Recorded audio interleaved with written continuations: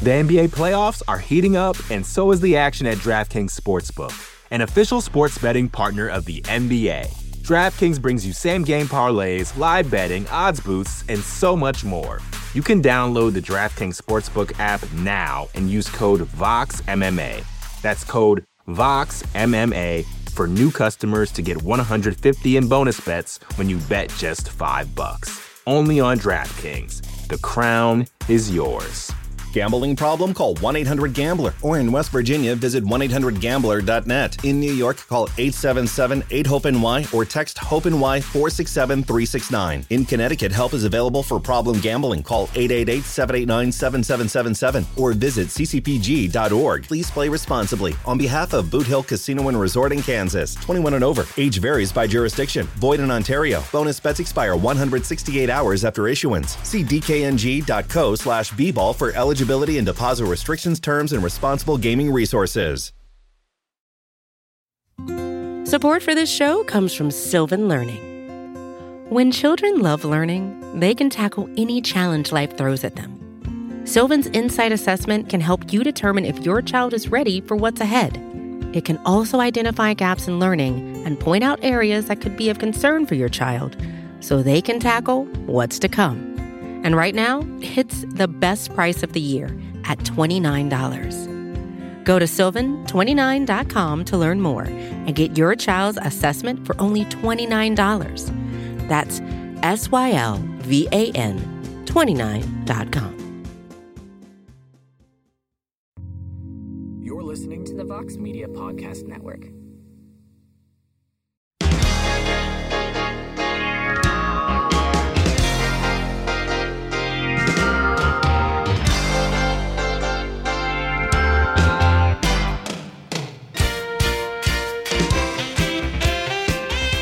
All right, everybody, it is Friday, September 16th, 2022. And as always, it is a heck of a morning. Live on the MMA Fighting Twitter Spaces. You can hear the show in its entirety shortly thereafter on the MMA Fighting Podcasting Network. I am Mike Heck. Thank you for joining us. I'm very excited. We didn't really get to do it last week because of so much going on with UFC 279 and backstage press conference fights and weigh-in preparations for a card that did not look the same hours later as it did when we talked last Friday. But Friday shows are the best because it is free-for-all Friday, which means we can talk about MMA, we can talk about the MMA media space, we can talk about certain fights. There is no real plan here. We just throw all the rules out the window and excuse me, allergies are killing me today, so bear with me. So we just throw the rule book out the window and we just tag you guys in. You guys ask questions, I will respond in kind, and that's it. So I'm not going to waste any time. Let's get right into this thing, and we'll start with Abzawalia to get us started on this free-for-all Friday. What's up, man? Hello, Hi, sir. Can you hear me? How you doing? Yeah, Yep. hi. So, I got 3 questions I want to ask you. I'll keep it very quick. How do you see Sean Strickland and Jared Cannonier playing out, and what's the possible outcome if for either fighter who wins? Also, just want to touch on Bilal versus Sean. I think if Bilal wins that fight, I think it shows he's a very legit contender because he's fighting someone who's a rising star in the division. And if Sean Brady wins, it shows that he's also got potential in the welterweight. And the third one I have is how do you see the Bryce Mitchell fight playing out? That's all I have. Thank you, man. Thanks, man. So, excuse me, golly.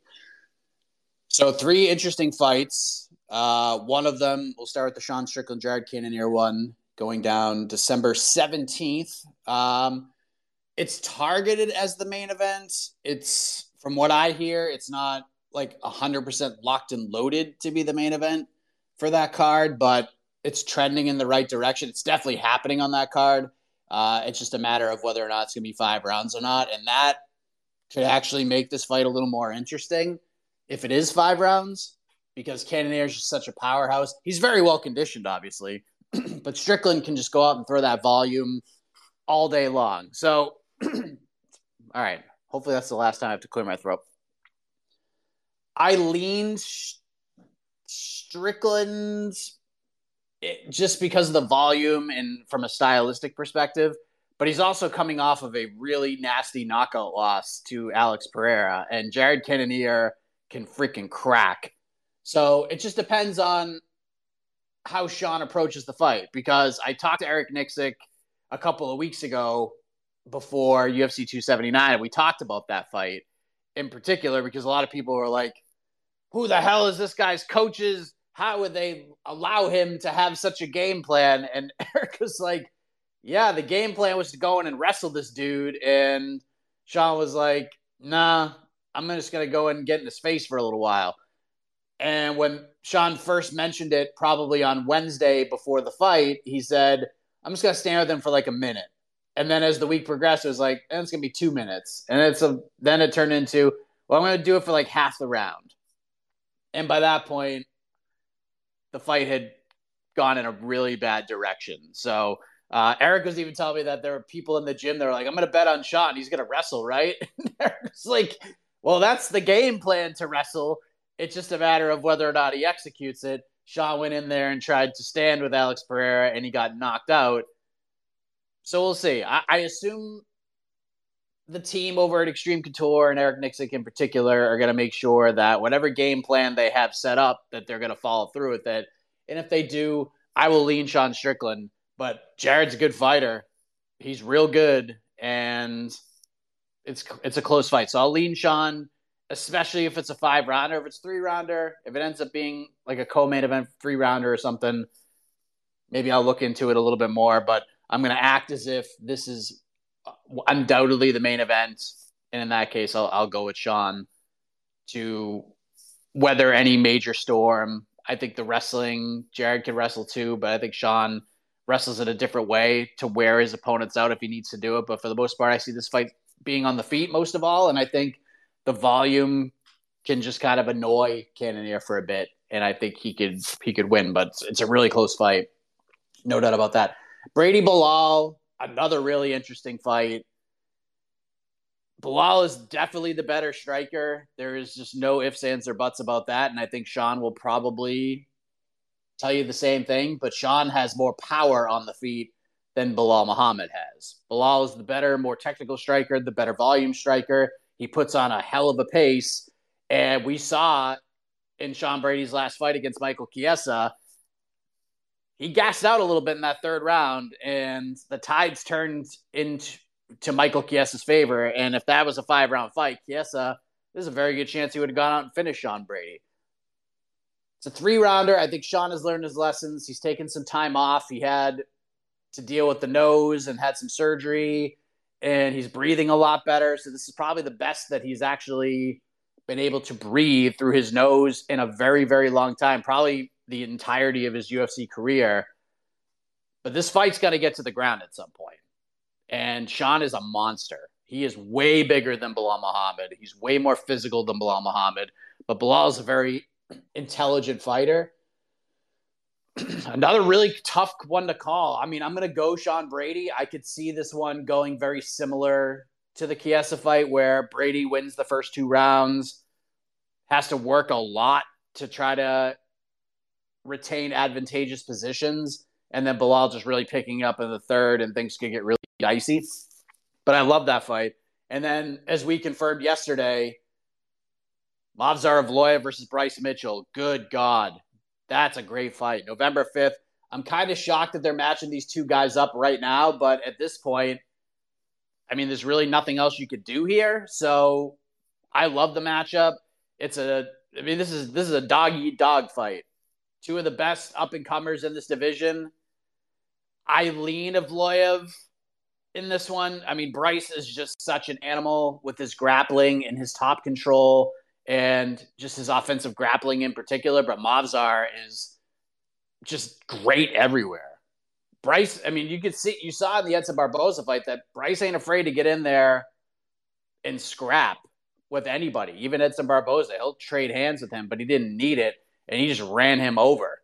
So I think I'm going to lead Evloev because I think he's got more tools in the toolbox, but if Bryce can start chaining together takedowns and having success early, it's got to be a tough one for Khamzat. There's no doubt about it, but I lean Khamzat, but that fight absolutely rules, and I can't wait for November 5th. So back-to-back weeks, we get two very big featherweight fights in the UFC. We got the Calvin Kattar-Arnold Allen main event October 29th, and then the following Saturday, we get Bryce Mitchell, Khamzat Evloev. A fight, by the way, I would like to see for 5 rounds. I don't know if it's going to happen, but I know both sides are open to it being a 5-round fight. If for some reason, let me just look this up real quick. I want to make sure. Where are we? Arnold Allen. So I want to go and just look at the card right now because I'm not fully sure what it looks like right now. But let me see. Bear with me for one moment. I should have been more prepared for this because I knew this question was going to be asked. There is no main event. Oh, no. Yeah, there is no main event right now. If they bumped that to the main event, I would have no issue with it whatsoever. I know Marita Rodriguez and Amanda Lemos is on this card, but no disrespect to them. Bryce Mitchell, Khamzat Evloev is definitely the main event between those two fights. But they might be working on something else. So who knows? But if that gets bumped to the main event, I would have no issue with that whatsoever. Let's go to Chase. Chase, hello. Are you there?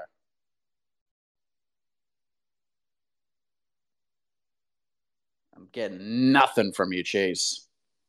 Jump back in. I'll get you up.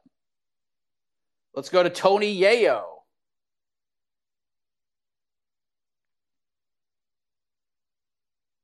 Tony, are you there? Oh, there we go. I hear you. Are you there? You were there for a second.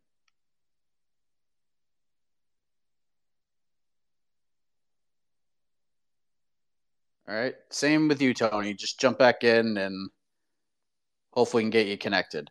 Let's go to Average Avenues 11. Hello, sir. What's up? I got you. Okay, I've got a simple one for you. Can you explain to me how somehow in God's green earth, Colby Covington and Robert Whittaker aren't on the pound for pound list, the UFC pound for pound list? It makes no goddamn sense. All right, have a good day, man. Cheers. That is a great question. But just understand that those rankings are just simply rankings. The only rankings that matter, of course, are the MMA Fighting Global rankings. And I believe both of those gentlemen are in our pound-for-pound rankings, as they should be. Robert Whittaker is tied for 9th. Oh, Colby's not up there. Yeah, Colby's not up there. I'm kind of surprised. But it's all right. He's on my personal list. Robert Whittaker tied for 9th. You can make a compelling case that he should be higher than that. Max Hall, like on our list, we have it's Volkanovski. I've had Volkanovski up there for a while, even before Usman got knocked out. Adesanya, number 2. You can make a really strong case for Adesanya right now. Oliveira's 3, Leon Edwards 4, Ngannou 5, Usman 6, Sterling 7. Max Holloway is 8. I know for a fact I had Robert Whittaker and Colby ranked in my personal rankings above Max Holloway. Max is a good fighter, but he's lost 3 out of his last 4, and Max is great, but he got styled on by Volkanovski. That was one-way traffic. That was one of the all-time start-to-finish best title defenses I've ever seen from Volkanovski. So, yeah, I both those guys should be on the pound-for-pound list. Whittaker especially. Colby should be up there too, in my personal opinion. I know he's on my rankings, but the problem with Colby, and I understand why there's hesitancy with Colby, because yes, Colby has won a lot of fights. Colby has beat some very big names. Colby was very competitive, not once, but twice with Kamaru Usman. And in the second fight, there are a lot of people who thought Colby beat Kamaru Usman in the second fight. I did not think so. I thought if this fight, and if they added 2 more rounds to it, Colby would be the champion right now. The momentum was clearly in his favor. I thought Usman won the first half of the fight and probably did enough to win the third round, and Colby clearly won rounds 4 and 5. And you can make a case for the third round as well. So, yeah, I get it. But the problem with Colby is that his resume overall, I mean, the wins and losses is great, but he hasn't beat like a top 5 relevant guy in a long time. Like, he beat Robbie Lawler. RDA is probably his best win. It might not be his most significant win and his biggest win overall in terms of fanfare and how many people watched it and everything. But the win over RDA is probably the best win of his career. He became the interim champion, won the fight. A lot of people thought he was going to lose, and he went in there and won. And since then, I mean, who has he beat? I get it. Like, I mean, he mollywopped Robbie Lawler. That fight was an absolute blowout from Colby Covington. And he barely wrestled. He just struck the whole time. He blew Robbie Lawler out of the water. Now, this is before Robbie really started to fade, but Robbie was kind of fading at that point. But then we go from there. He loses to Usman. Then he fights Tyron Woodley, which is a very big deal, but it was just too late. And I think, by the way, had they fought when Woodley was the champion, I would have picked Colby to win that fight. And I think the fight would have gone very similar to the fight you actually saw, with a little less hesitancy from Woodley. And then he goes and fights Usman again, and close fight. But then he fights Jorge Masvidal, who isn't even in our rankings right now. And this is not an indictment on Jorge Masvidal. He's one of the biggest stars of the sport, but Masvidal's he's just not a top 5, top 10 welterweight right now. He just isn't. So that's why this Khamzat fight makes all the sense in the world. It makes all the sense in the world because Colby, and I don't blame Colby for how this is all played out. He's doing what you're supposed to do as a prize fighter. You take the biggest names with the lowest risk for the most amount of money. And that is what this man has done. Now, a lot of other people were like, well, he beat Masvidal. It's not a big deal. Let's just throw this out there as well, just to play devil's advocate. A lot of people had an issue with that booking, but let's not forget, this was not the original plan. This was not the original plan for that card. They weren't going to do Colby versus Masvidal. They had 2 title fights booked, and then they shifted things around, and they had no main event. So they called Colby and they called Masvidal. They gave them what they wanted, and they headlined a pay-per-view because they had no other option. So I don't blame Covington for this. This is not like Covington's idea. Oh, let's do this in a main event fight. This is the UFC saying, hey, we need a main event, and we need one now. Can you do it? And they both said yes, and it was a big fight, and Colby won it. So I don't blame him for the road he has taken, because if the name of the game is prize fighting, Colby has done that very, very well. But at this point, there are no real prizes left for him at 170 pounds. Yeah, he can fight Poirier, but that's a good fight, and Poirier's a name, but are you confident that putting Colby versus Poirier as a pay-per-view main event is going to do 500,000 pay-per-view hours? I don't. Maybe the fight week build will get interesting because it's personal between those guys, but I just don't think, I think Colby wins that fight easily.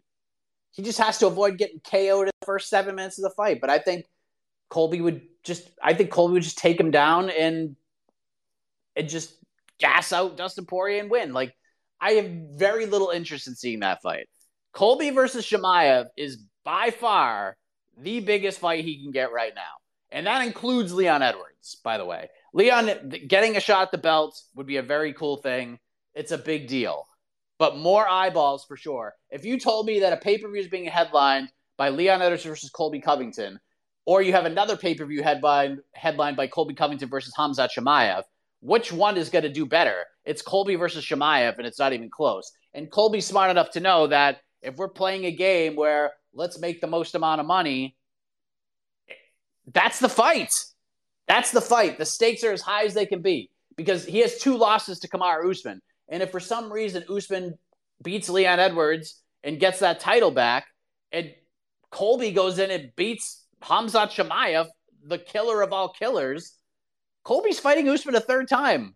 They're not running it back with Leon. They're not doing anything else. They're going to do Usman versus Colby 3. And if Leon wins, they're going to do Colby versus Leon.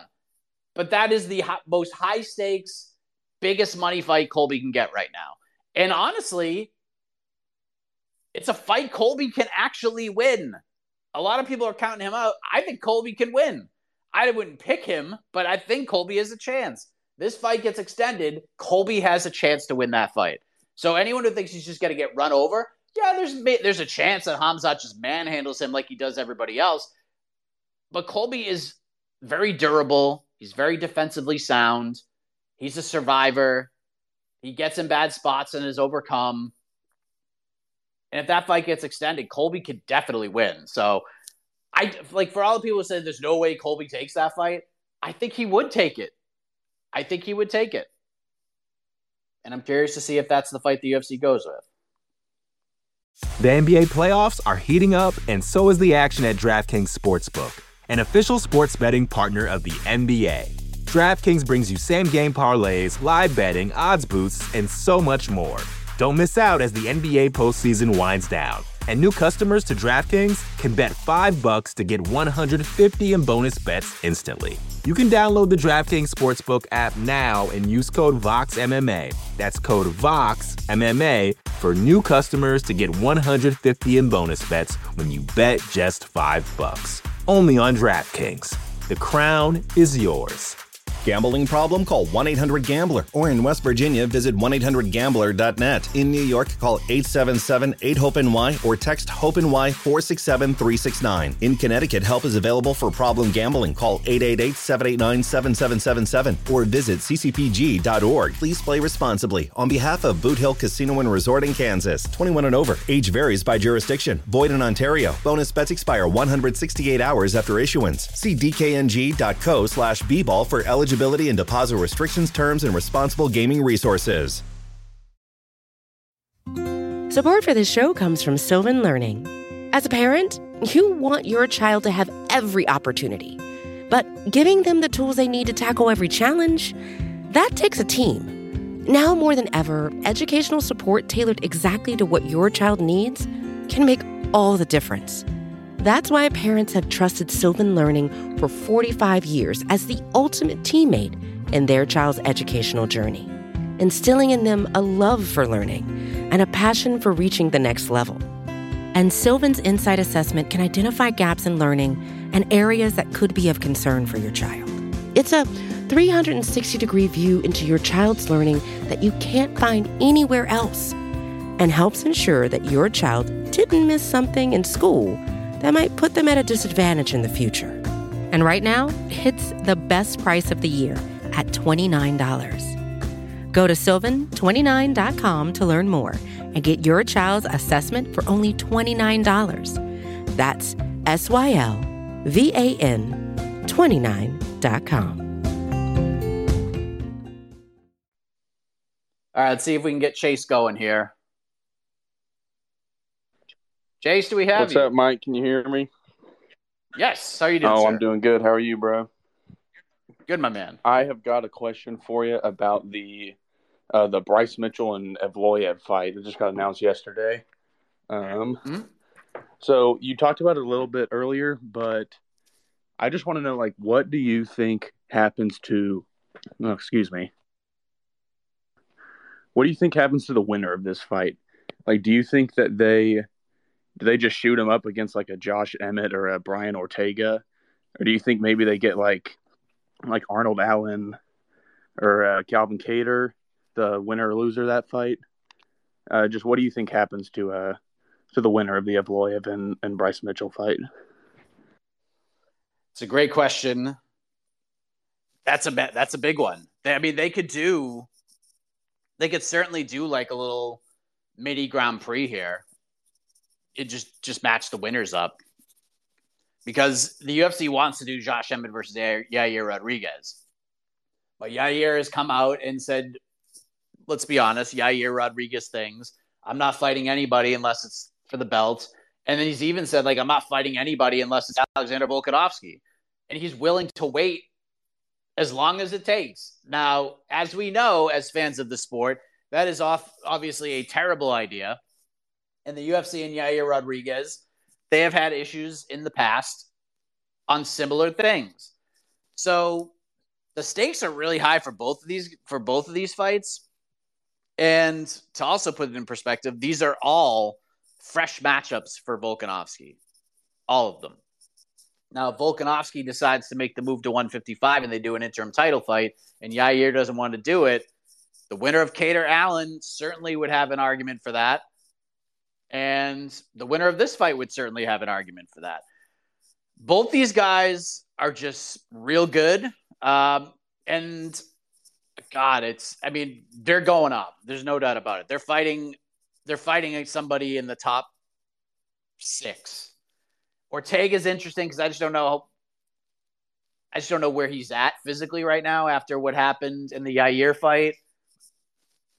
You have to think if the UFC goes back to London twice, they're going to give Arnold like a very big fight on that card if he beats Calvin Kattar. Yair is there, but if Yair's not going to fight Josh Emmett for the interim title, then he's probably not going to fight Movsarov for no title. So who knows? Maybe Max Holloway is in play here. Maybe Max Holloway is in play. Maybe Max will watch these two fights and feel like this one gets him going. Like if Arnold Allen beats Kattar, maybe he's like, it'd be fun. Me and Arnold Allen getting in there and chucking hands at each other. And Max has that power. If Max wants to fight Arnold Allen off of a win, he'll get it. So, yeah, the stakes are very high. It's hard to pinpoint names at this point, but they're getting big fights. Whoever wins that fight is getting a big name. So, maybe Kattar Allen. I think if Kattar wins, they're going to match the two winners up for sure. Let's go to Brian. Hi, Mike. Sorry about that. My mic was off for a second. How you doing today? I'm good. How are you? Thanks. I wanted to switch it up and talk a little bit of PFL involved with UFC. So seeing Marlon Moraes go to the PFL was actually pretty sweet. I know his chin's kind of going, but I think he'll be safe enough in the PFL. There's a ton of wrestlers at 45, so I'm not too worried about him on that part. But kind of brought up an interesting point. I feel like the UFC is now obviously such a popular company where the 1 through 15 is much different than the 1 through 15. Or I should say 1 through 30 is much different than 1 through 30 in divisions than like 10 years ago. So do you think this is like the best way for those like mid 30-year-old guys? Maybe they got their title shot already. They kind of left. They still have gas in the tank, like a couple years, like a Santos. But they're just not. They're kind of just fighting the up and comers. And is that kind of a better option, you think, than being a gatekeeper in the UFC? Do you think that's going to be like a more prevalent option going forward? Thanks, Mike. It's a great question, and the answer is yes. The answer is yes. If you are any guy that has one fight left on his deal that is flirting in somewhere in the top 10 or behind, you have to look at the PFL as an actual option. Because let's be clear, in the PFL, people can say whatever they want. Because Bellator says this all the time. They all do it, and they all should do it because that's what you're supposed to do as a promoter. But to say that your division is better than the UFC's division is just dumb and it's wrong. But it's still good and it's still relevant. And at the same token, you can make some money there. Now, it all depends on how much money you can make. Because we've heard fighters saying that they're making life-changing money with the PFL. And we've heard fighters say that they've made less money for playoff fights than they did for regular season fights in big spots. So the PFL business model is interesting. They're starting to get a little bit of buzz right now.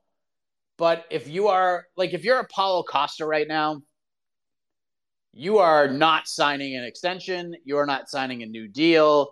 You are betting on yourself. You fight whoever they tell you to fight. And then you do the damn thing. And then you go and march your happy ass over to the PFL because the opportunities there are better. The PFL is probably going to pay him more per fight, and you have a chance to win $1 million, and Paulo Costa could compete at 185 or 205 and do just fine over there. So if you are a fringe UFC fighter at this point, if you're a fringe top 20, top 25 guy, and you feel like you're not going to be fighting for a title anytime soon, and your contract is running up, the PFL has to be a viable option. 100%. Do I buy into everything the PFL is saying and doing? No. But if you have the chance to make a bunch of money and then end the season winning another $1 million, I think you have to look at it. Let's go to Derrico. Hey, Mike, just a quick one. Sure. Do you think that the winner of this weekend's main event draws into... Oop. Derrico, you still there? Unmute. I got like half the question. There we go. I got half the question, then you got cut off. Sorry, Mike. I just got a call. Do you think that the winner of this main event draws into Chito Vera?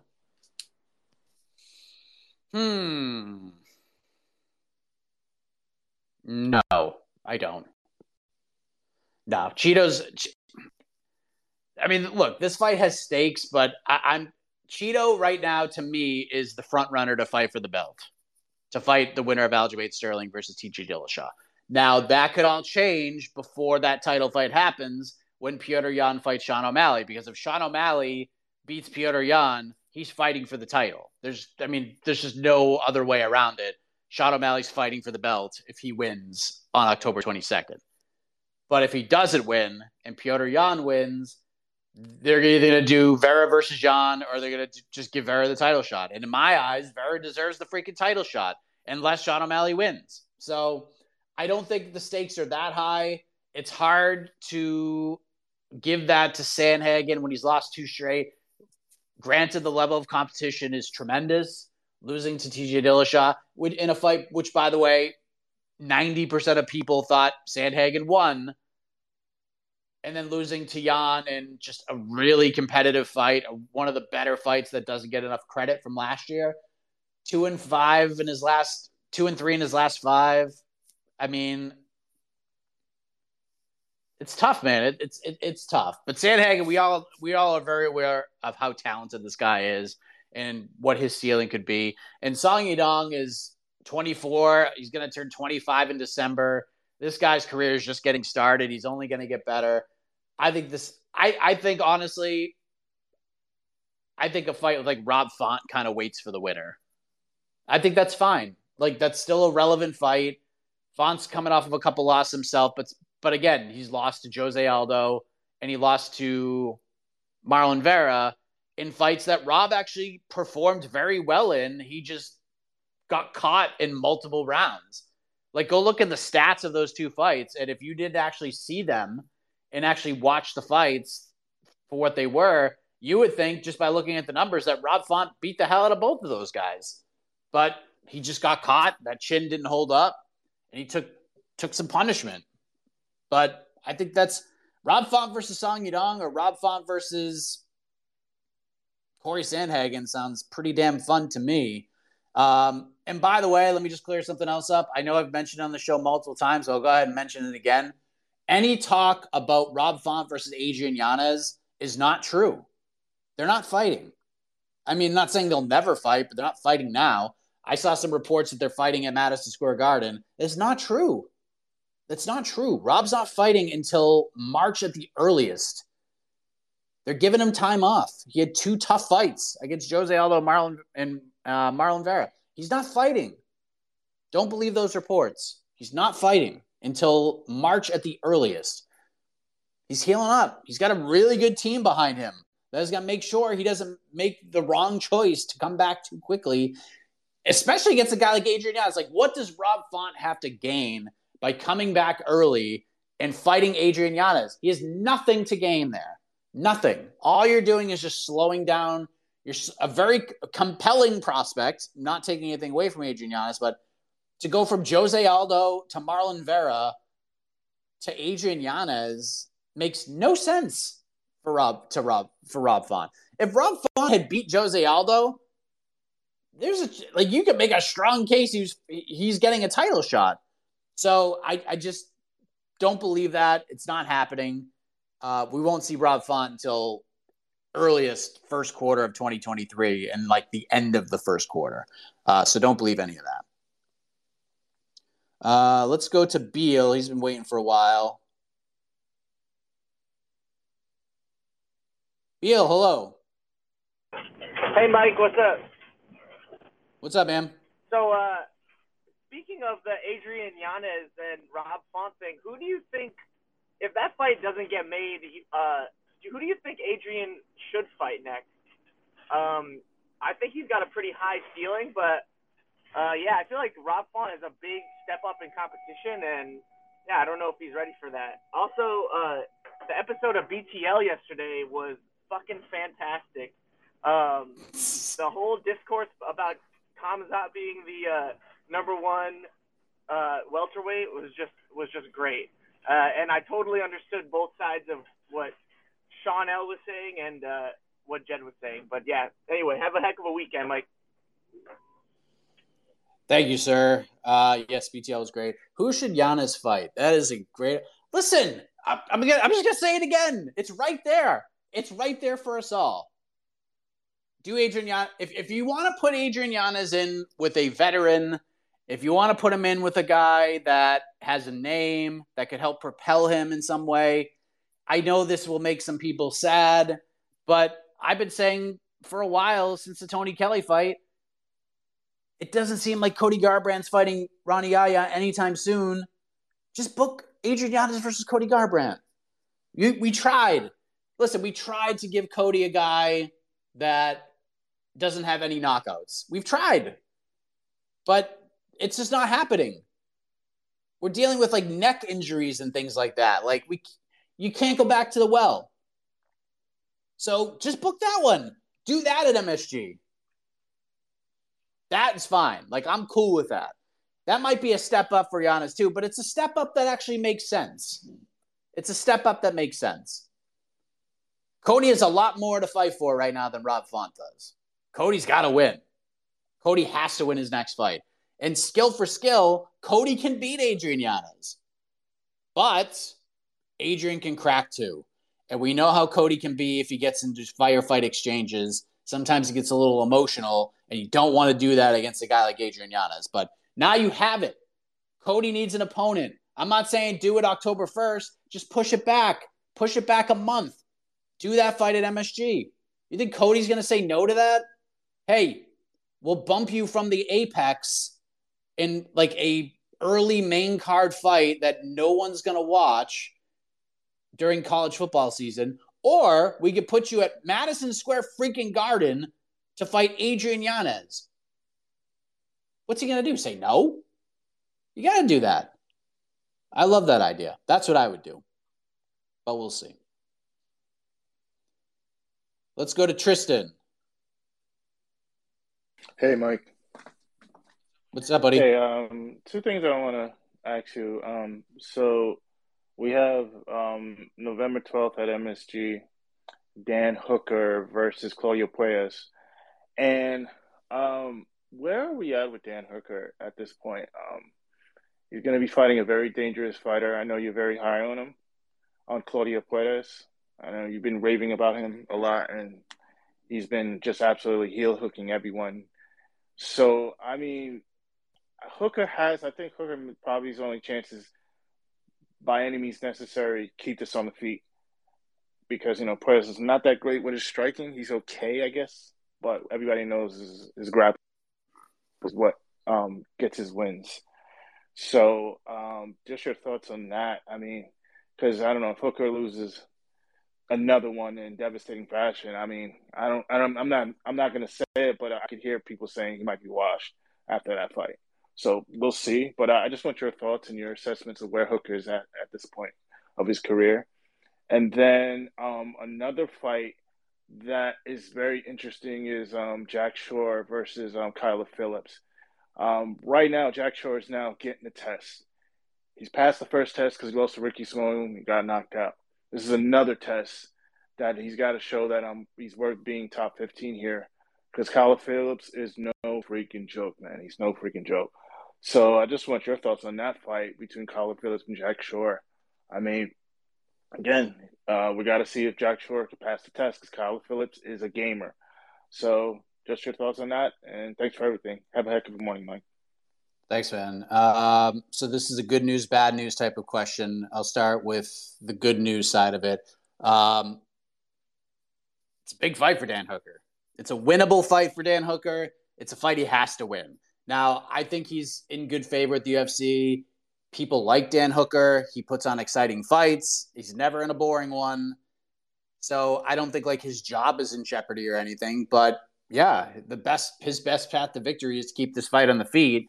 But 15 minutes with a guy like Claudio Puelles, it's going to hit the mat at some point. So it's just a matter of, can he survive the trickery and the prowess on the mat of a guy like Claudio Puelles, who, by the way, is just flying under the radar. No one's talking about this guy.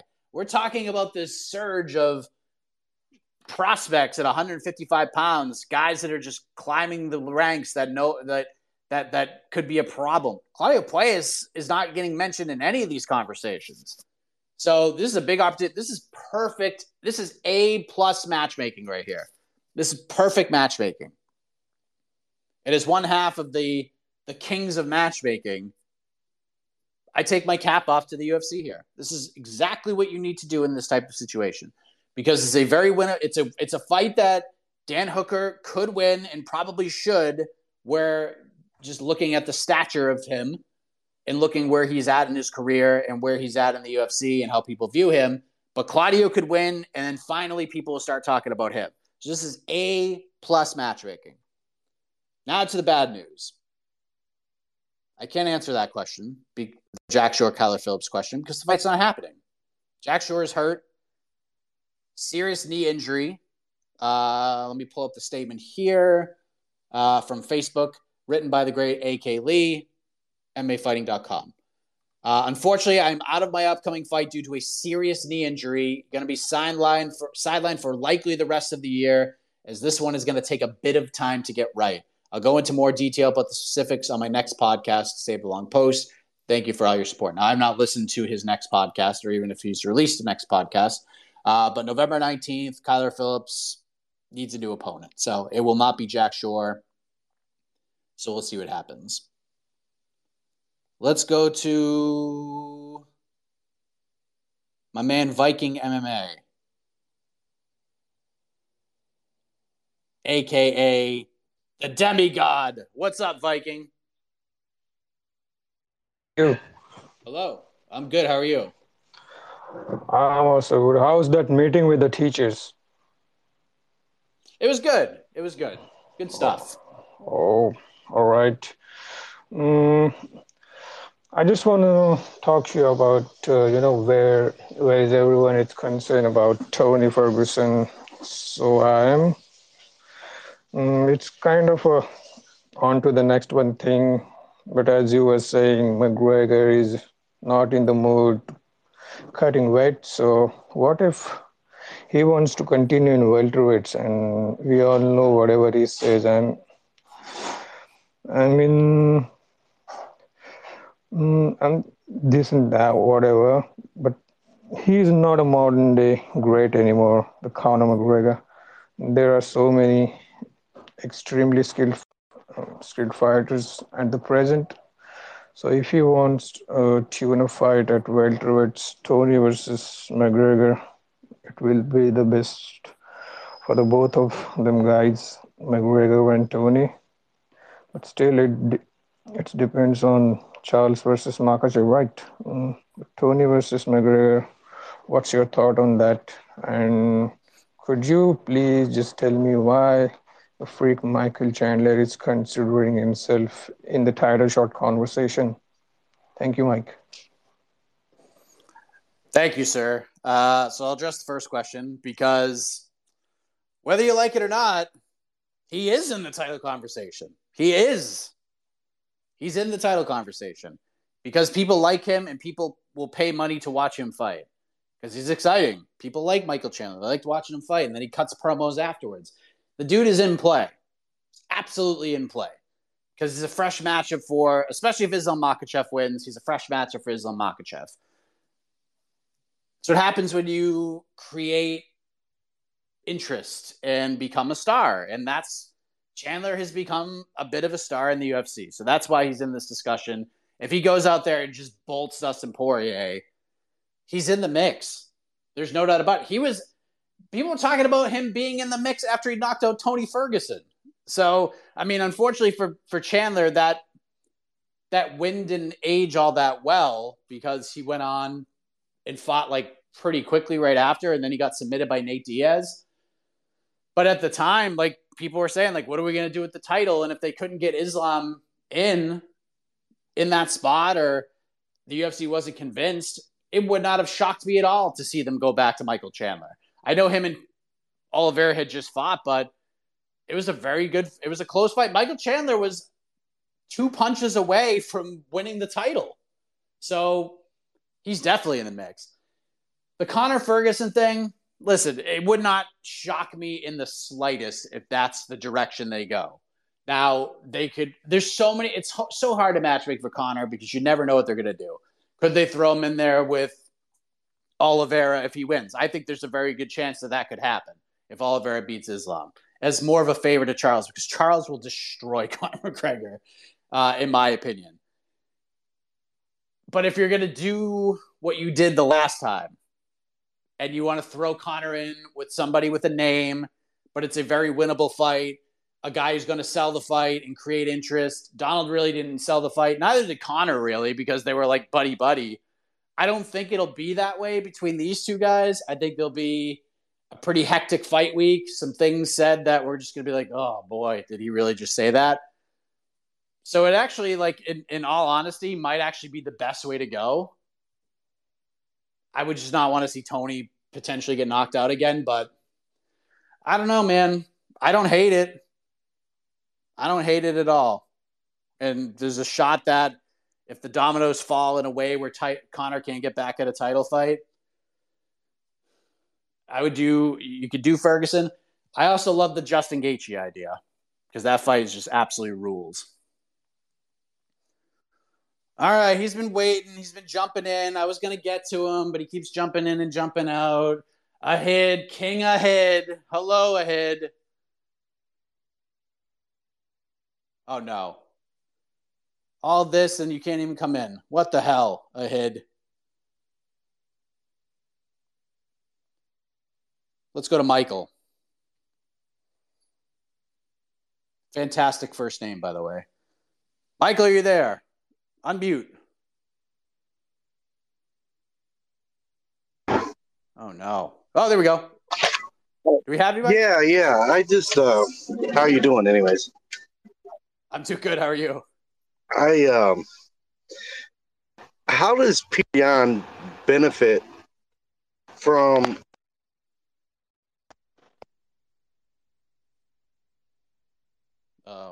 you're breaking up. If he loses, it seems like he goes way down the board. If he wins, Cheeto is probably still next. So it just seems like a one-sided thing in the benefits category. And that's it.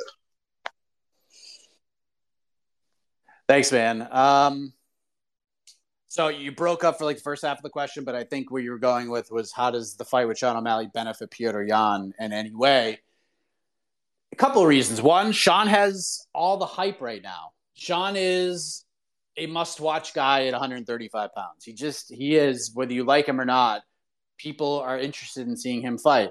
Now, unfortunately, the Pedro Munoz fight ended the way that it did, but I can tell you, during International Fight Week, when I was asking people about which fight they were looking forward to the most, Volkanovski-Holloway was probably getting 52%.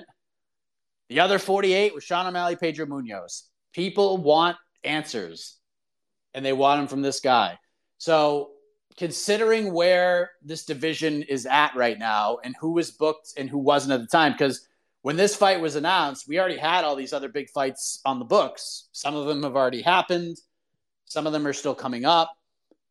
This is the best thing for Petr Yan. He gets This is the prize fighting mentality. He gets the biggest name, stylistically, probably in terms of experience, probably the lowest risk. It is. I'm not saying that in like a Sean O'Malley could never win this fight kind of way, because I think he has a chance to win. But this is as good as it gets. You get a lower ranked guy who a lot of people feel that you are heavily favored to win, and a guy with a ton of buzz right now. This is a good thing for Petr Yan. This is the best thing that could have happened with the current landscape of this division. Now, if he wins and Aljo wins, there's two things that could happen. One, they could do Yan versus Merab. There's some heat there, and obviously if Yan beats Merab, he goes and fights for the belt. They could do Yan versus Cheeto. If Yan wins that, he goes and fights for the belt. But if TJ Dillashaw beats Aljamain Sterling and Petr Yan beats Sean O'Malley, it would not stun me at all if they just gave Petr Yan the title shot. If they just went Yan versus Dillashaw, it wouldn't shock me. There's a story there. You already have footage of Yan calling out Dillashaw, calling him a cheater and running his mouth about him. You have a story. So, I mean, again, wouldn't stun me. So, while Sean certainly has more to gain here, I think there's plenty Yan can gain from this. Now, he probably is going to need TJ Dillashaw to win for him to gain a title shot off of this. But if he beats Sean O'Malley, he's a win away from getting back to a title fight, whether it's Sterling or not. So, yeah, I there's definitely stakes for Yan. Definitely. But Sean, obviously, being as low ranked as he is compared to Yan, obviously has more to gain. And Sean's definitely getting a title shot at the win. So there are definitely stakes on the Yan side. Let's go to cryptocurrency, and then we'll go to Jacob, and then we'll get to the rest of y'all. Crypto, what's up? Yes. Hi, Mike. Can you hear me? Yes, sir. Yeah, sorry, I'm outside. So, yeah, the weather is a bit bad here in Sweden. But, Mike, it's a free-for-all Friday, and let's have some fun as always. So I see that AK is listening as well. So I'm going to get butchered for this question. But anyway, so this is a hypothetical question, Mike. So let's say if for some reason Usman cannot fight against Leon Edwards at the beginning of next year or in March or whenever, and the fight gets rebooked against Chimaev at neutral ground. So not London, not the UK, not Sweden, not, Abu Dhabi. Let's just put it in Vegas for this example. And at the same time, Mike, for some reason, you are able to pick the winner of that fight, Chimaev versus Edwards. And if you pick the right winner, you are given $1 million. So there are no repercussions for you. I'm sorry, there's a thunderstorm here. So there are no repercussions for you if you do not pick the correct winner. But if you pick the right fighter in that scenario, you are given $1 million. So put away all your emotions and childish words as deserve and I think and ifs and buts. So who would you pick? And I want you to answer the same question. But if we would remove Chimaev, same question for Rakhmonov and also for Colby Covington. $1 million if you pick the right fighter. And just, give me a clear question, Mike. Don't dance around the question. Don't sound like a politician trying to decide how many genders there are. Just clear question. And that's all, Mike. Thank you. Thanks, man. So you added some caveats to it because the way you initially addressed the question, this is going to be the easiest question of my life. And I mean this in no disrespect to Leon Edwards, but if you're giving me the opportunity to win $1 million picking Khamzat Chimaev in a fight, I'm taking Khamzat Chimaev against pretty much everybody. There's maybe one or two guys where I'd have to think about it, but I'm picking Khamzat against pretty much everybody right now. And I feel very confident in that. So especially like stylistically against Leon, he kills Leon Edwards. I just don't see a world where Leon wins that fight. I just don't. So, yeah. And again, no disrespect because I'm picking him against most people. So, yeah, it's Khamzat. Shavkat, I think stylistically is a nightmare, and I'd probably have to think about that a little more, but I probably would go with Shavkat, and I would pick Colby to beat Leon as well. But not to say that Leon can't win either of those fights. I just think Chimaev trucks him. Shavkat's maybe the lack of experience comes into play, especially we haven't seen him in a 5-round fight yet. So I would have questions there. And I think Colby beats Leon. I think Colby beats most guys. The only ones if he fought Usman again, I'm thinking about it. That's why I want to see those two guys fight again. But yeah, I would pick against Leon probably in all three of those, but not saying Leon couldn't win, but I would feel pretty confident picking Chimaev, that's for sure. All right, Ahid, don't let me down, dude. Yes. But anyway, so Mike, I've got some new points for today just to wrap up on yesterday. Though I didn't say Leon Usman wasn't going to be a big fight. I just don't think people, for the reasons you said, Mike, everyone knows that Leon's going to lose to all the wrestlers. Everyone knows this. It's not like Leon, it wasn't a fluke, but Leon won't be able to reproduce it. And Usman has no personality, none, Mike. He couldn't sell water to a dying Arab in the desert, let alone a fight. He has no personality. But and with regards to Khamzat would have lost against Gilbert Burns if there was a round 4 or 5, Mike. But in terms of prospects, forget Khamzat. What about this guy fighting in the weekend, Chidi Bang Bang Njokuani? This guy is a beast. And he's experienced. I mean, this guy touches you and you're done. Like, he's almost the same height as Izzy, but this dude is thick and he's technical. His feints are incredible. It's just such a joy to watch the short time he's been in the UFC. So I really feel this guy should be looked at very carefully because I want to see him fight Izzy and Alex. I really do. And lastly, yeah, as in people talk about Khamzat, you're putting him in the pound for pound top 20, which is insane. People need to look at Chidi because this guy is legit. And lastly, Mike, we all saw what Khabib said. I tried to keep my mouth shut because I was like, forget it. But this is twice now, Mike. He said some absolute garbage stuff. Firstly, he talked about Khamzat and missing weight, and I'm like, you missed weight, you hypocrite. And then now he's talking about Charles Oliveira not showing up. Like, you didn't show up against Tony. Why are you at UFC 209? Why are you talking? It's crazy how this man, I didn't want to say anything, but this man acts so self-righteous. He acts like the spokesperson for everything to do with what's good and MMA and everything else. It's irritating. That's all I've got. Drop the mic, Mike. Thank you, buddy. Yeah, I think a lot of people agree with you. This is it's been brought up a few different times about some of the things Khabib has said, and that's why in a lot of people's eyes that Islam has all the pressure on him. Like Charles has pressure too, but the pressure is mounting. And every time Khabib comes out and says these things, you're just adding pressure to this man. Like, if he goes out and loses to Charles Oliveira, he is going to get destroyed on social media. And this is not a fun place to get destroyed. I don't think Islam cares at the end of the day, but the UFC certainly does. The UFC certainly sees what's going on Twitter and how people are reacting to certain things. And yeah, I think Khabib is just enhancing the pressure. And who knows? Maybe that's what Islam wants.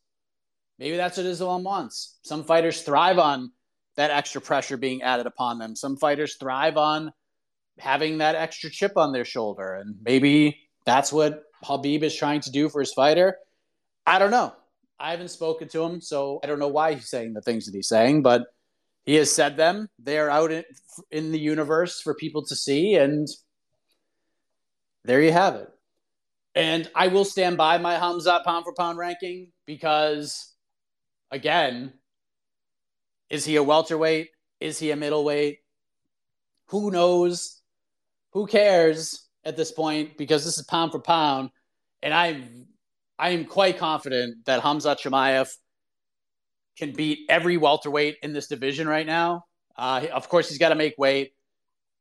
I'm giving him a pass I mean, I was hard on. It's just dumb that he drops the bag when the UFC just handed him the golden baton and he just forgot it existed and went to the bathroom instead of grabbing the baton and running with it. So that stinks. But I mean, look at the middleweight rankings right now. Let me pull them up real quick. Pull up the MMA Fighting Global rankings quickly. No, I'm just gonna pull up my like my little chart here.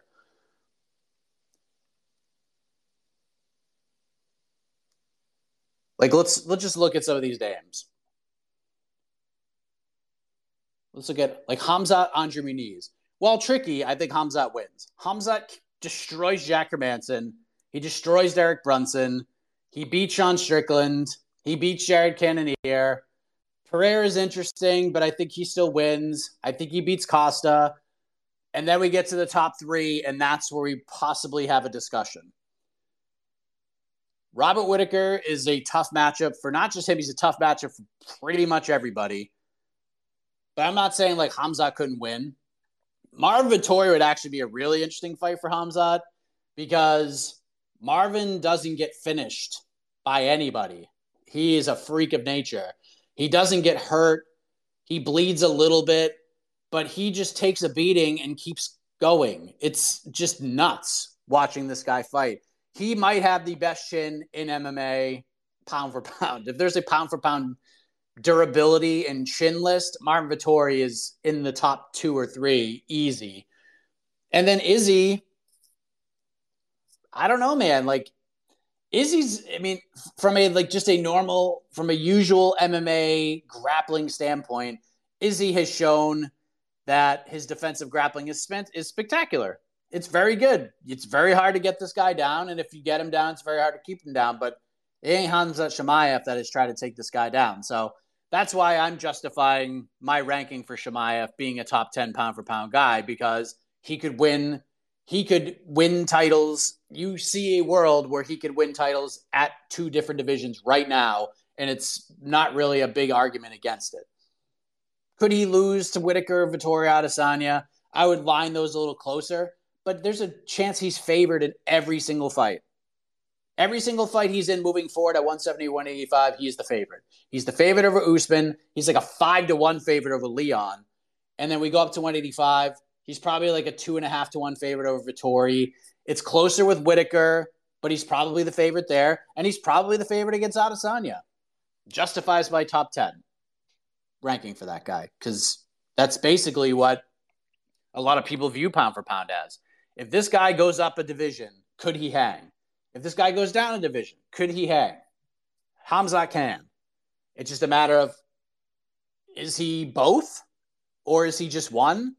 And if so, which one is he? I don't know. Is he a welterweight? Is he a middleweight? Who cares? I mean, it's just, this is where we're at right now. So I'll justify that. And Cheaty's the man. I agree with you, Ahid. Cheaty and Njokuani is great. And let me just say that the fact that man had to go on the friggin' Contender Series to earn a UFC spot is absolutely ridiculous. It is egregious. It is stupid. It is dumb. All of those bad adjectives that you want to describe this as. I mean, how dare you? How dare you put this guy in the Contender Series? He should have been outright signed. And I don't think we're going to be living in a world where Cheaty and Njokuani is going to be fighting for the UFC middleweight title. But I know I'm living in a world that every time Cheaty and Njokuani is booked to fight anybody, we're going to be like, oh, sweet. This dude's fighting on this card? Awesome. But we'll see what this guy's going to be. Is he going to be a top 15 middleweight? We'll get some answers on Saturday, because Gregory can go. That's a great fight. I'm really looking forward to that one. There's not a ton to look forward to on this card on Saturday, but that is definitely one thing I am looking forward to. When you need mealtime inspiration, it's worth shopping Kroger, where you'll find over 30,000 mouth-watering choices that excite your inner foodie. And no matter what tasty choice you make, you'll enjoy our everyday low prices, plus extra ways to save, like digital coupons worth over $600 each week. You can also save up to $1 off per gallon at the pump with fuel points. More savings and more inspiring flavors make shopping Kroger worth it every time. Kroger, fresh for everyone. Fuel restrictions apply. We'll go to Jacob, then Troy, Jose, and Zeke. Jacob, what's up?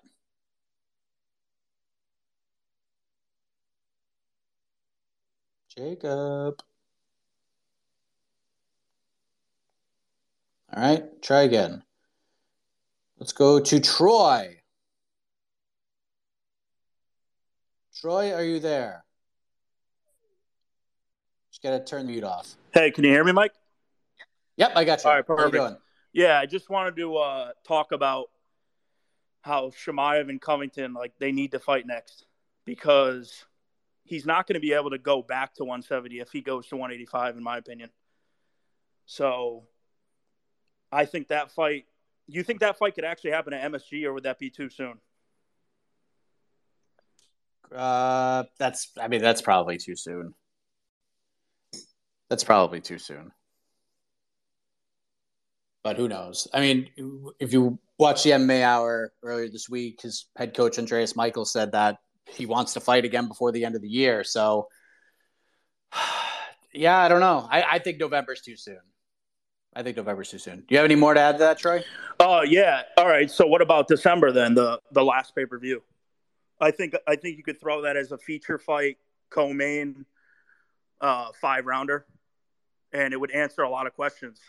I mean, that fight, I don't know how people think about it right now. It sounds like everyone wants it. A lot of people are hating on the weight miss. I don't really. I mean, he missed it. Yeah, it's bad, but it's only the first time that he's actually missed weight. So, like Jed kind of said yesterday, if he does it again, obviously he has to go to 85, and it will be an embarrassment if he misses again. But I think you just you go Covington Chimaev right now.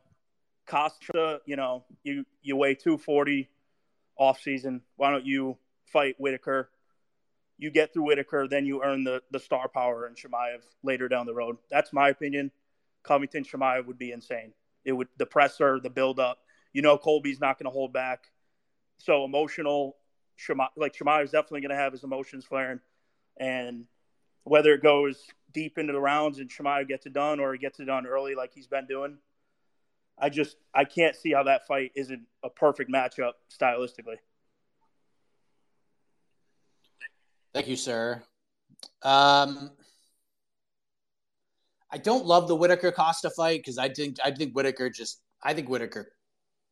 outclasses Paulo Costa. I don't think this fight. I mean, look, Paulo's powerful and maybe he lands a big shot, but I just don't see a world where that fight is even competitive. Really, two guys with names, I get it. Now, the December pay-per-view is interesting because we don't have anything really official for that card just yet. There's lots of things being sort of toggled around right now. I know the Francis Ngannou situation is interesting. By the way, Francis is not fighting December 10th. It's not happening. It would just be a stunning development if that is the case. But I know there was a lot of talk about maybe John Jones fighting Stipe on that card for the interim title, but I've said this a million times. There's no need.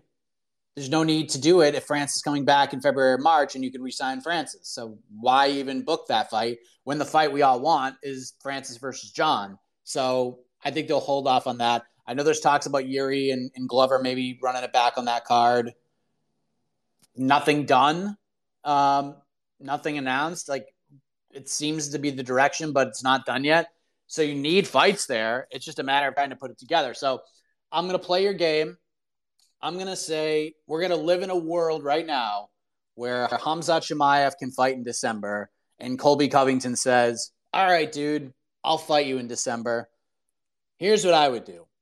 Right now, that December 3rd card is headlined by Derek Brunson versus Jack Hermanson. Fine fights. This is not a main event. It's not a main event. This is an Apex main event, but this is not a, hey, we're taking the show on the road kind of main event. We want to sell out an arena kind of main event. This isn't doing it. This is not it. Okay? So, living in this world where Chimaev can come back and try to make 170 before the end of the year, what I would do is I would move Brunson Hermanson to the pay-per-view and I would headline that card with Colby versus Chimaev. because it's in Florida. Colby is a Florida guy. He's the baby face anyways. Let's put him in Florida. And you know who else loves him? You know who else they love in Florida? They love Khamzat Chimaev in Florida. Now, I don't know if they're going to love him after missing weight, but you put Colby, if you're going to put these two guys together, just do it there. Do it there. Do it there. If you're going to put two title fights on this card, you don't need Colby versus Khamzat. It'd be a cool little addition, but just say, hey, Derek, Jack, we're going to pay you the same amount of money.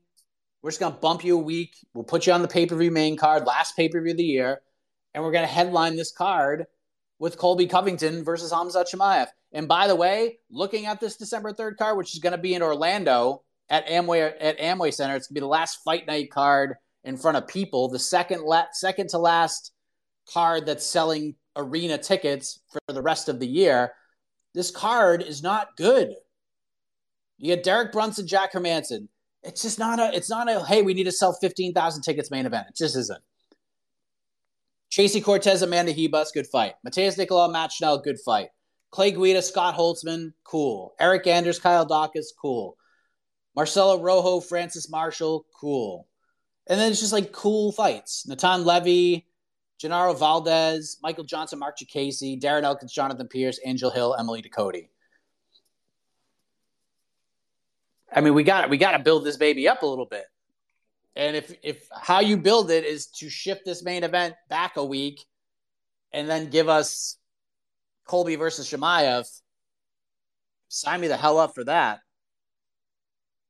And then I can go to that one too, because I could just drive there. It's like 4 hours away. But that's what I would do.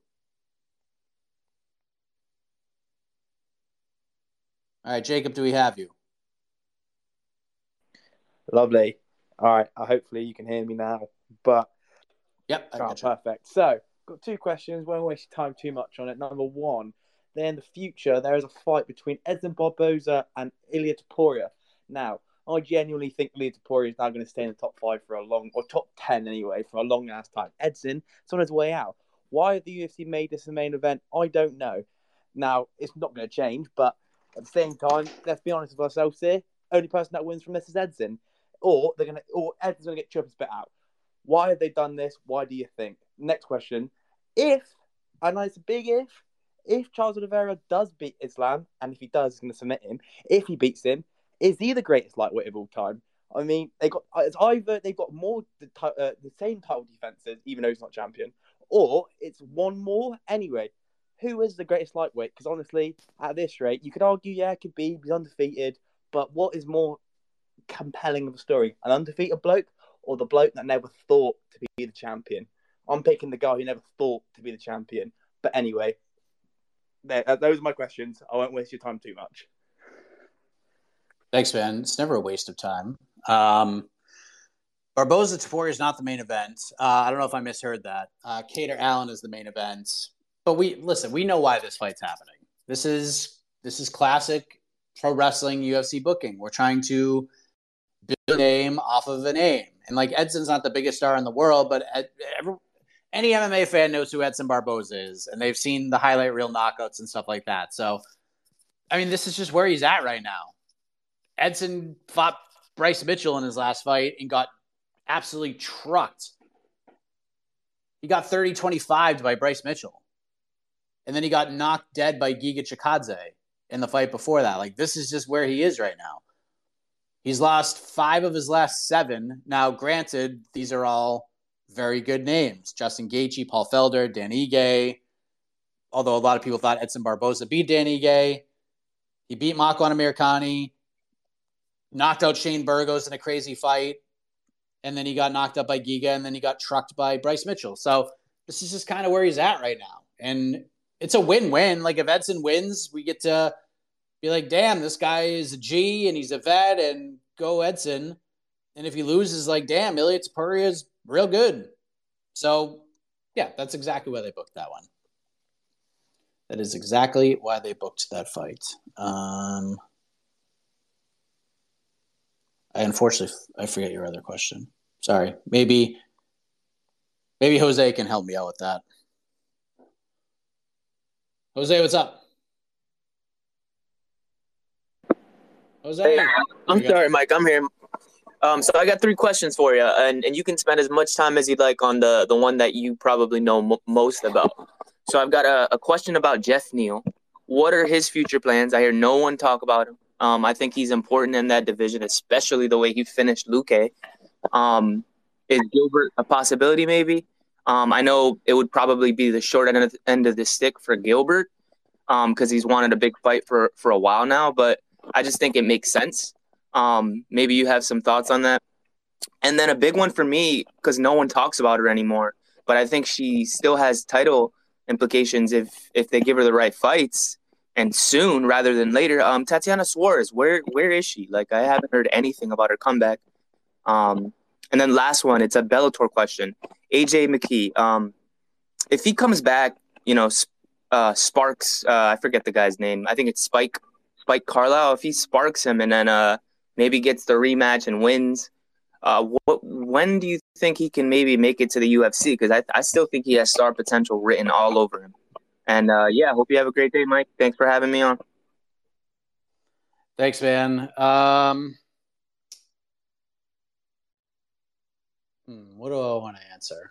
I'll answer one, and I want to go to Zeke. I'll go with the AJ McKee question because it's a little different. I'm not really sure what his contract status looks like. He's not as open with it as he was before the rematch with Patricio Pitbull that he lost. And by the way, I still feel like he lost that fight. It was close. He feels like he was robbed. He definitely wasn't robbed, but he's also said like he didn't take it all that seriously and he didn't go out and try to finish the fight like he did the first time, didn't have the same motivation. And I think this loss is actually a really good thing for him. I think it put him down, but it also built him back up. And we'll see how he responds against a guy like Spike Carlisle, who I think is actually the perfect opponent here because Spike don't F around. He's going to go in there and try to decapitate this man. He's a crazy fighter. He puts on a ridiculous pace. He's all over the place, and he's winning. He's winning, and he's like probably jumping up and down at this opportunity. So AJ gets to fight literally in his hometown. He gets to fight in Long Beach. He's going to have all his people there. He's going to go out there and do the damn thing. Probably going to win. And then it'll be interesting to see what he does. Maybe they go back and they do the rematch with Patricio.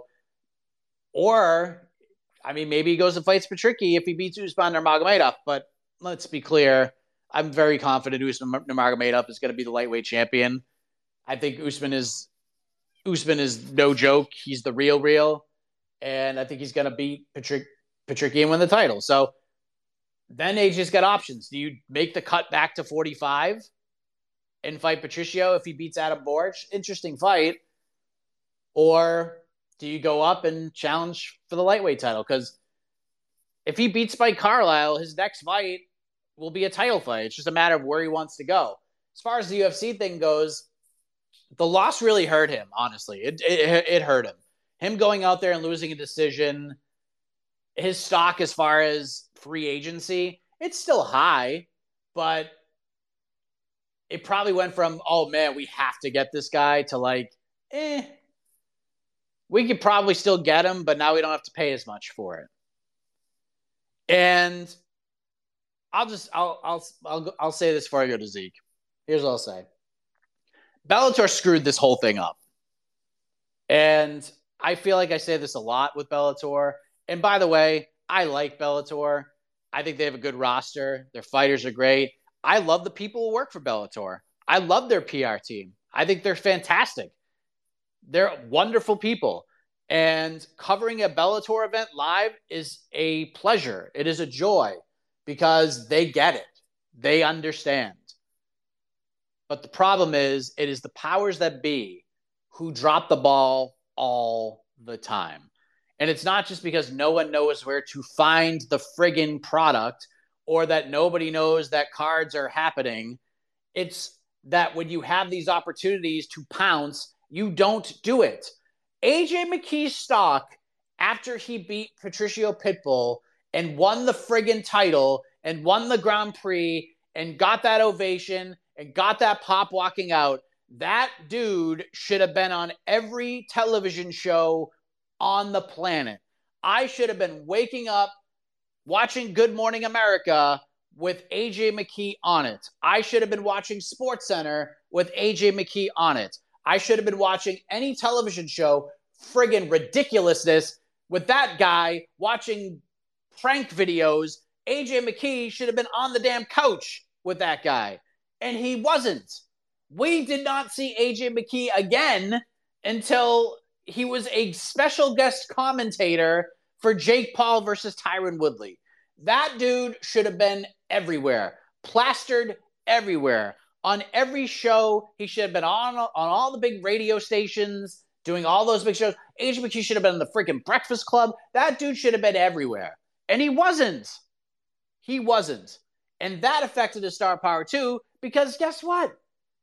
Most fans that like the sport, there's a good chunk of them who are new. And they're new because of the UFC.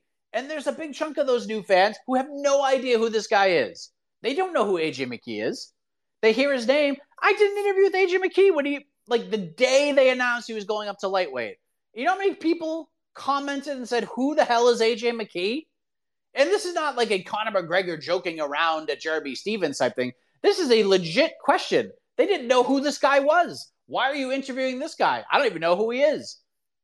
That is Bellator's fault. Bellator screwed the pooch on this thing. AJ McKee should be a star, and not a Bellator star. He should be an MMA star. And they dropped the ball. And by the time the rematch came around, 60% of the buzz he had was gone. It was gone. I mean, people still are like, cool, they're fighting, but it did not have anywhere near the buzz that the first one had. Bellator built that fight up great.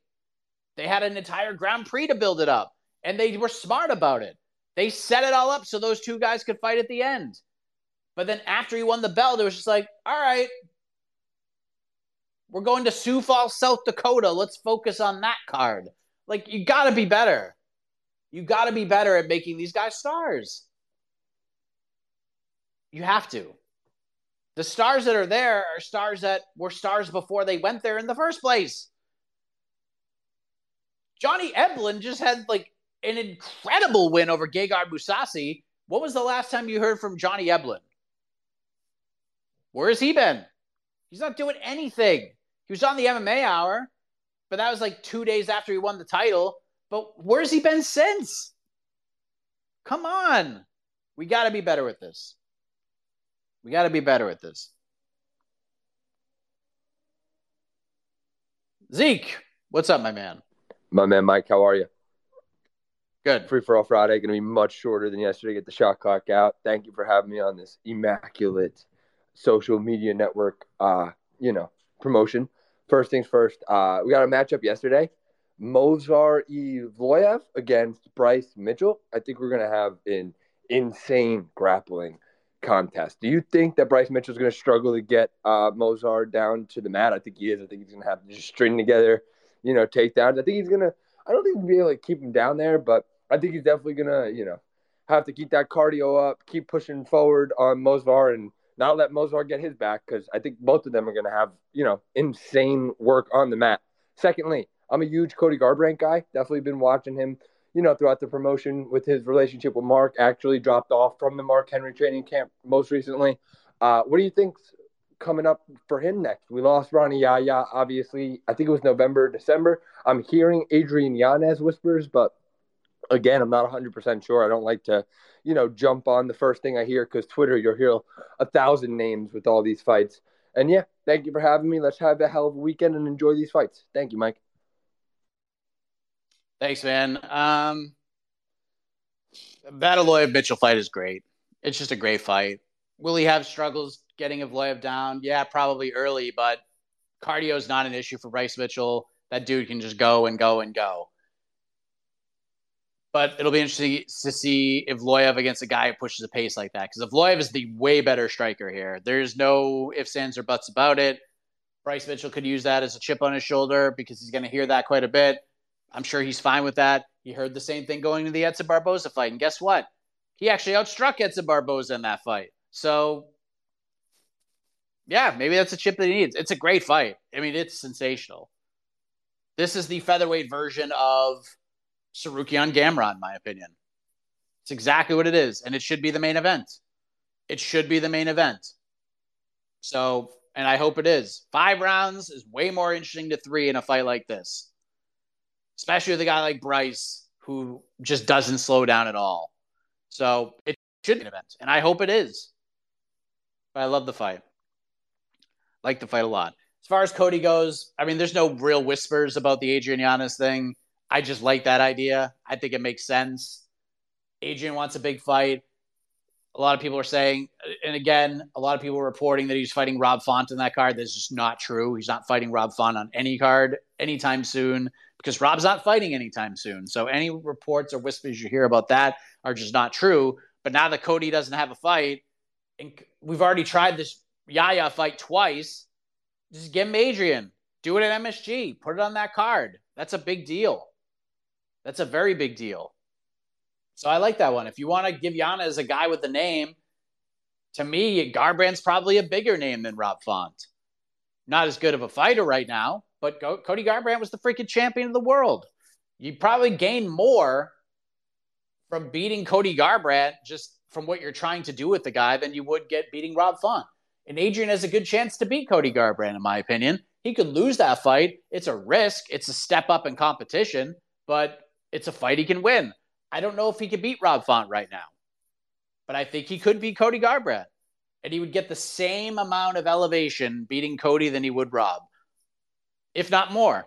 So, yeah, I like that fight. Nothing being discussed for as far as I know about it because we just found out Yaya is out of the October 1st fight. So it's up to Cody. And if Cody wants to wait for Yaya, that's fine. He could certainly do that, but if he just wants to get in there and he's like, damn it, like just give me something cool, go fight Adrian Yanez at MSG. That's pretty damn cool.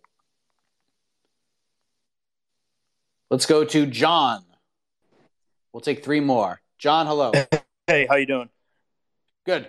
Yeah, so I just wanted to follow up before. So is there any way you could interview Covington? Because I know you guys have gotten along before. To get that, I mean, you blew my mind out with the December 3rd card. Like, that's perfect for me, too. I'm close to Orlando, so that would be amazing. And it seems like you're the only one that's advocating for this. So, like, I know you have talked to Colby before. That would be amazing if you could, like, get an interview with him because I haven't heard from him in forever. And I just don't want this fight to get pushed back so far because that's kind of how Colby usually works. And I like Colby, I do, but, you know, this fight needs to happen. Thank you, sir. Trust me, I would love to interview Colby. That would be great. I haven't talked to him in a while. I haven't talked to him since after he beat Masvidal. That interview's up on MMA Fighting. It's like maybe 2 weeks after, a little less than 2 weeks after, because it's very tough to get Colby like right after a fight because he wants to just kind of like unwind from it. So he doesn't do any interviews. He usually takes like a week or 2 off, and then he'll do interviews. He only really does interviews with, like, in the MMA space with 3 people: me, the Submission Radio guys, and James Lynch. That's it. That's it. Now, Fight Week's different because you're obligated to talk to certain members of the media. That's why you'll see Kevin Iole, or you'll see Bronstetter, Brett. You'll see guys who are like partners essentially with the UFC, and they'll get those types of interviews. But if you go to Colby direct, he's only doing interviews like with MMA media with 3 people or three different entities. Whoever James is on, because James works for 5,000 people. James is the friggin' man, by the way. Submission Radio guys who are also great, and me. And as you can see, no one's talking to him right now. So I'd love that. I'd love to talk to him. And I would talk to him just off the record too. I've known Colby for a long time. No one was interviewing Colby when I was interviewing Colby.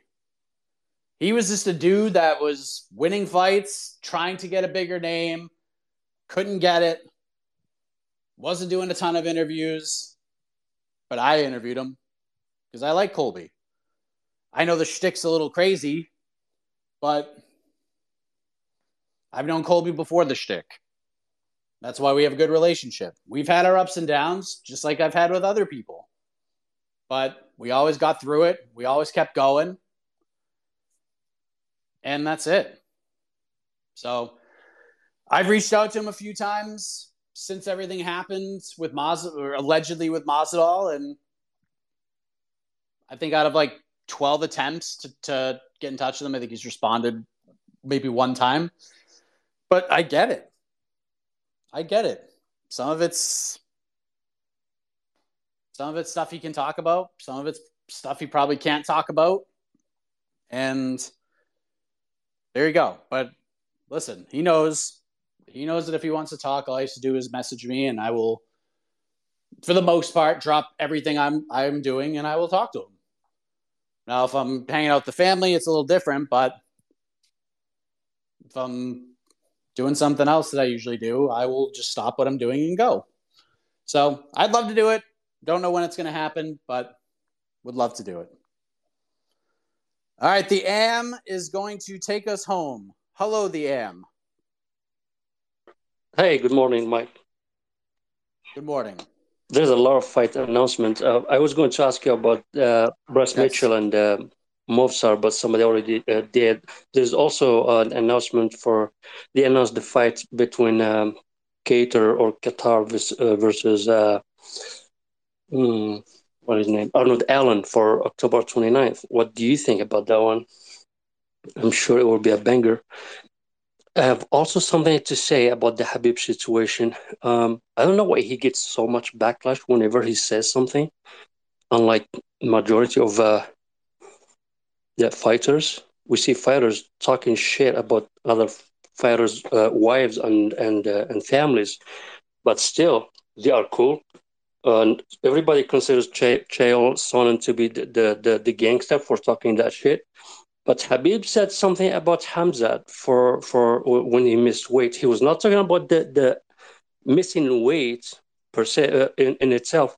He was talking about the behavior. He was talking to a Muslim population, a Muslim event, and he was talking about setting an example to those kids. He was criticizing Khamzat for giving the finger, using all the cuss words, and all that. And every time Habib says something, a lot of people come out like, why did he say that? Why would he criticize that? Why did he say this about Charles? He said what he said about Charles because it's a fight game. They are building up for the fight. That's why he's doing it. I can you please? I might be a diehard fan. Maybe I don't see it the way other people see it. Would you please tell me if there's a difference between when Habib says something and other fighters say the same thing or worse? And thank you, and have a good day. Thanks, man. I mean, you make an interesting point. You definitely make an interesting point. Habib's the difference is just Habib's a star and more people hear it when he says it. That's all. And I think some of it rubs people the wrong way. And look, I've talked about this a lot with certain fighters and things like that. I just talked to Tanner Boser about this the other day, and I'm writing up an article transcribing everything he said because that dude is getting destroyed for saying something that got taken wildly out of context. So, but the problem with Habib is not only do we live in a space where sometimes things get taken out of context, when you're a star like Habib, more people see it and more people play the telephone game where it becomes, oh, he's shitting on this guy, he's shitting on this guy, he's shitting on this guy. First of all, one thing that's important to note that when you hear an interview with a fighter, for the most part, you are only answering the questions you are asked. So to bring up the Tanner Boser situation, Tanner Boser did an interview with JHK of the All-Star, who I like a lot. JHK is a good dude, hard worker, like the guy. He's talking to Tanner Boser about certain elements that fighters need to be successful. So Tanner was asked about the importance of discipline and all these things, and Tanner's running down like how different skill sets, different integrations of a fighter can help you be successful, like having heart and all this stuff. Then he is asked specifically about mental coaches in MMA. He's asked about mental coaches. in particular. And I will say that I've talked to multiple fighters over the years who have found and have used mental coaches. Now, here's the difference, though. Mental coaches are not therapists. They're not psychologists. They are sports-specific coaches. And so it's not like – so, and what Tanner said was, I think any fighter who uses a mental coach is weak. And in this space, oftentimes, that comment turns into, oh, well, Tanner thinks anybody with a mental health issue is weak. Tanner says that anybody who sees a therapist is weak. That's not what he said. That's not what he was asked about. He was asked about fighters who use mental coaches. And he also, when I spoke, because the problem with that interview was, and again, I'm not trying to be a hater or anything, but when a fighter says something like that, and this is why it's so important to listen and follow up. And Ariel talks about it all the time, because when you say something like that, and then you're going to use that as a headline or a social media quote or something like that, you have to follow up on that. You have to. You have to ask a follow-up question.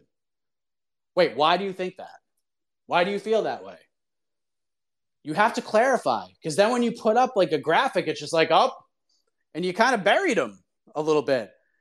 But in reality, it turns into something totally different. And that's what happens in this space sometimes. It's what happens.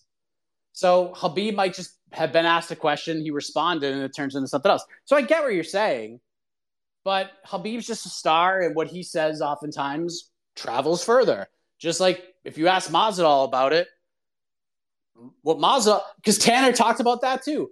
What Masvidal has to say about Khamzat Chimaev missing weight, and Khabib has to say about Khamzat Chimaev misses weight, is going to mean a lot. It's going to carry a lot more weight than what Tanner Boser says. Tanner responded. He had a fire response to it. But not a lot of people know who Tanner Boser is. But they all know who Masvidal is. They all know who Khabib is. And that's why there's more backlash than anything, because it just reaches more eyeballs and reaches more ears. More than anything. So I get where you're coming from. So, I mean, you're not wrong. Actually, we'll take one more. We'll take Wooly Boy. And then I gotta go. Wooly Boy, Hi, Mike. How you doing? Good.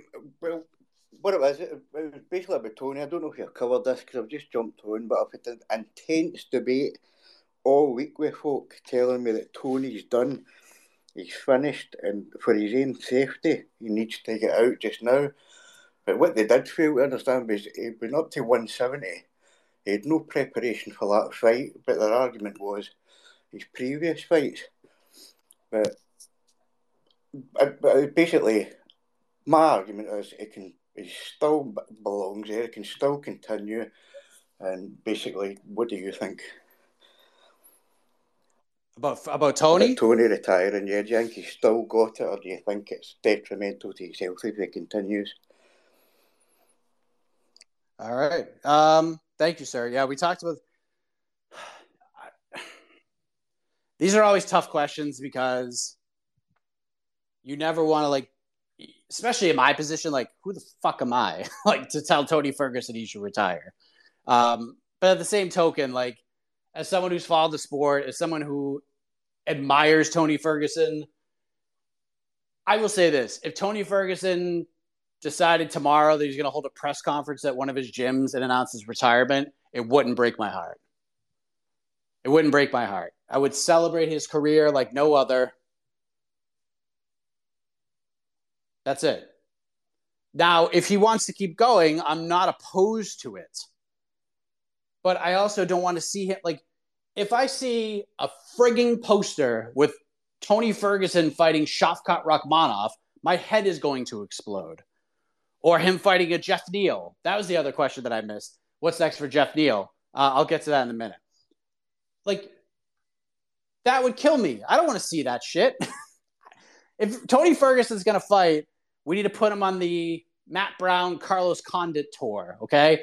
You fight Matt Brown, you fight Robbie Lawler, You fight Joe Lozon. You fight those guys. You don't fight any of these killers coming up the ranks. You're not fighting Michel Pereira. You're not fighting Kevin Holland. You're not fighting those guys. You're not fighting the Leech. No. If he gets the Conor fight, that's fine. Get that bag, son. Go get that bag. And I think it's a fight. If Tony doesn't get clipped, he could probably win, honestly. If the fight gets extended, he's got a chance. But nothing else. Nothing else. So if he wants to keep going and those are the fights that he's going to take, I'm cool with that. But I think it's fair to say, and I think we're all in agreement, that the Tony Ferguson road to a UFC undisputed title, that road is closed. And that's okay. He's had a great career. He's won an interim title. He's had some big moments. The dude's a star. People go crazy for him all the time, even with the 5 straight losses. Whatever he wants to do is cool with me. But if he's going to keep going, just please, for my eye's sake, just fight the dudes you should be fighting. No Leeches, no D-Rods, no Hollands, no Rachmanovs, no Jeff Neals. Yes to Matt Brown. Yes to Joe Lozon. Those are the fights. And that's cool with me. But if he says, I'm done, I've done everything I need to do, that's fine too. It wouldn't break my heart. But it is breaking my heart that I have to say goodbye because I have to. We got things going on. Preview show, 3 p.m. Eastern, MMAfighting.com, YouTube page for UFC Vegas 60. I believe my best friend will be in attendance, Mr. A.K. Lee. We'll have People's Pre-Fight Show, 3:30 Eastern tomorrow. So get ready for that to get you ready for UFC Vegas 60. We'll have post-fight show, and then AK and I are going to do on to the next one into the weekend. And then I'm taking some time off, my friends. I will be here for this show and for BTL, but that's it. I'm going to be taking some time off next week. Little breather, relax a little bit. And but I'll still be here. I'll still be here because you're the best. But until then, everybody, have a great rest of the day. Have a great weekend. We'll see you later on this afternoon for the preview show. And have a heck of a morning, you crazy animals.